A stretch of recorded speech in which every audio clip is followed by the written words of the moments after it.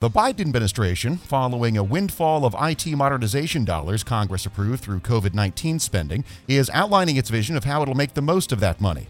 The Office of Management and Budget released a plan last week detailing projects made possible through 3 government-wide IT modernization funds, as well as upcoming spending plans. Meanwhile, congressional spending on IT modernization for fiscal 2023 is coming into focus. Federal News Network's Jory Heckman has been writing about all this, and he joins us now to talk more. Hey, Jory. Hey, Jared. So why is this spending plan coming out now? The short answer is because Congress told the administration that they had to.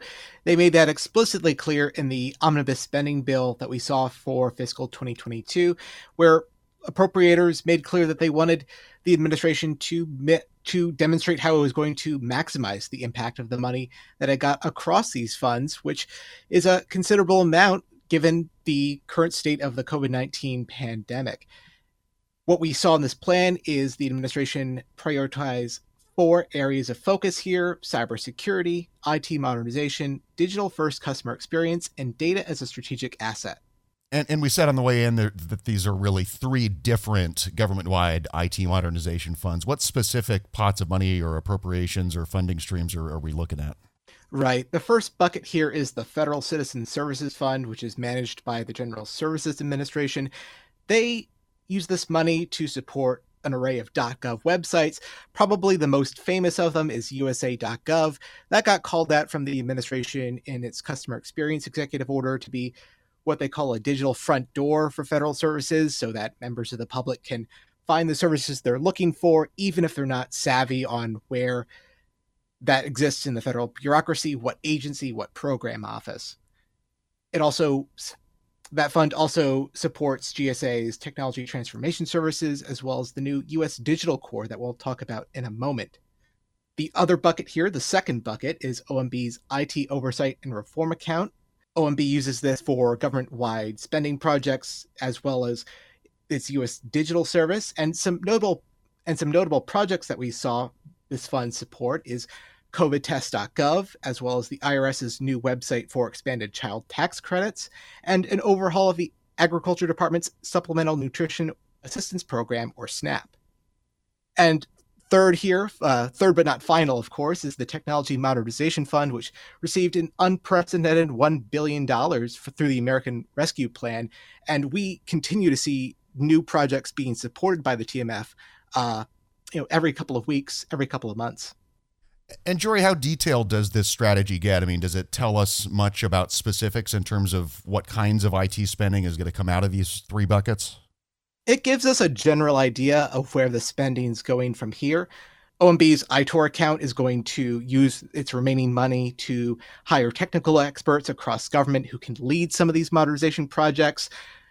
GSA's Federal Citizen Services Fund will use more of its funding to improve customer experience across a couple dozen agencies and programs that OMB has designated as high-impact service providers.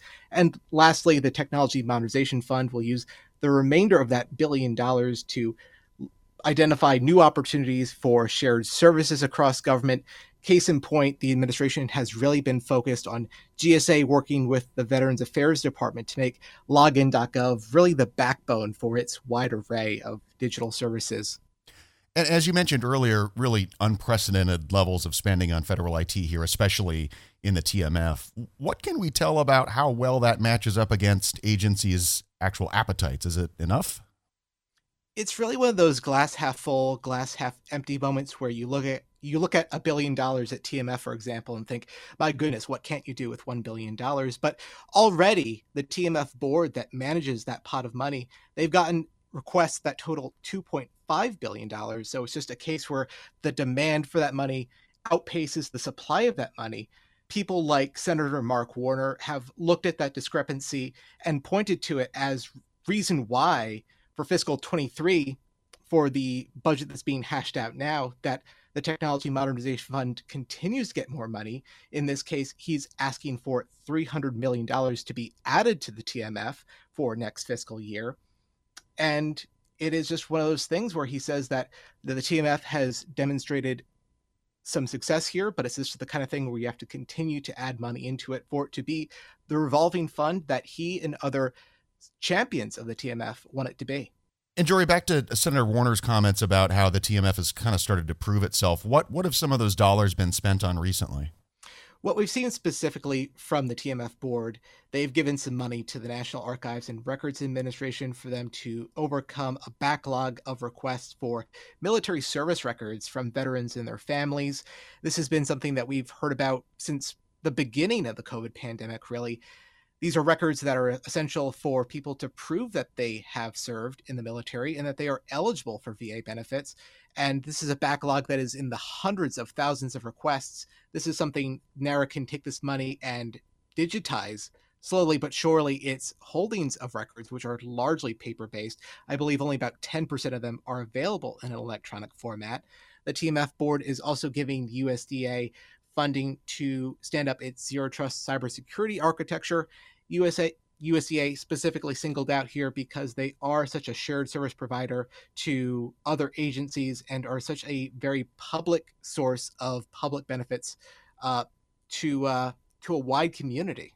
And let's get back to the U.S. Digital Corps that you mentioned just a little bit ago, now bringing on its first round of fellows. What do we know about which agencies they're headed to and what they're going to be working on? They are headed to 13 agencies in total here. We're talking about 40 fellows who were selected from about 1,000 applications, and they are working really just about everywhere. They are working at GSA's Technology Transformation Services. They are going to work on USA.gov, which we mentioned in a moment here.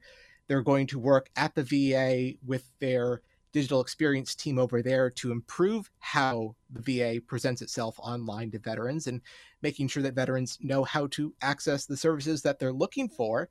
And they're also going to be going to the Office of Personnel Management. They're going to have 2 fellows who are going to look at ways to improve human capital management across the federal government. All right, Federal News Network's Jory Heckman bringing us up to speed on federal IT modernization spending. Thanks a lot, Jory. Thanks, Jared. And you can find Jory's reporting on this at federalnewsnetwork.com. Cough and cold season is here. Introducing Ricola Max Throat Care, Ricola's most powerful drop yet. It's the best of Swiss nature wrapped around a powerful liquid menthol center for maximum relief from your worst cough and sore throat. Maximum nature for maximum relief. Try the new Ricola Max now, available in the cold and cough aisle. Ricola. It's in our nature. Hey, hon, what you doing with your phone? Do flowers have best friends? I don't know. Hey, look. Whoa. Some answers can only be found in nature. Discover the unsearchable. Visit discovertheforest.org to find a trail near you. Brought to you by the United States Forest Service and the Ad Council.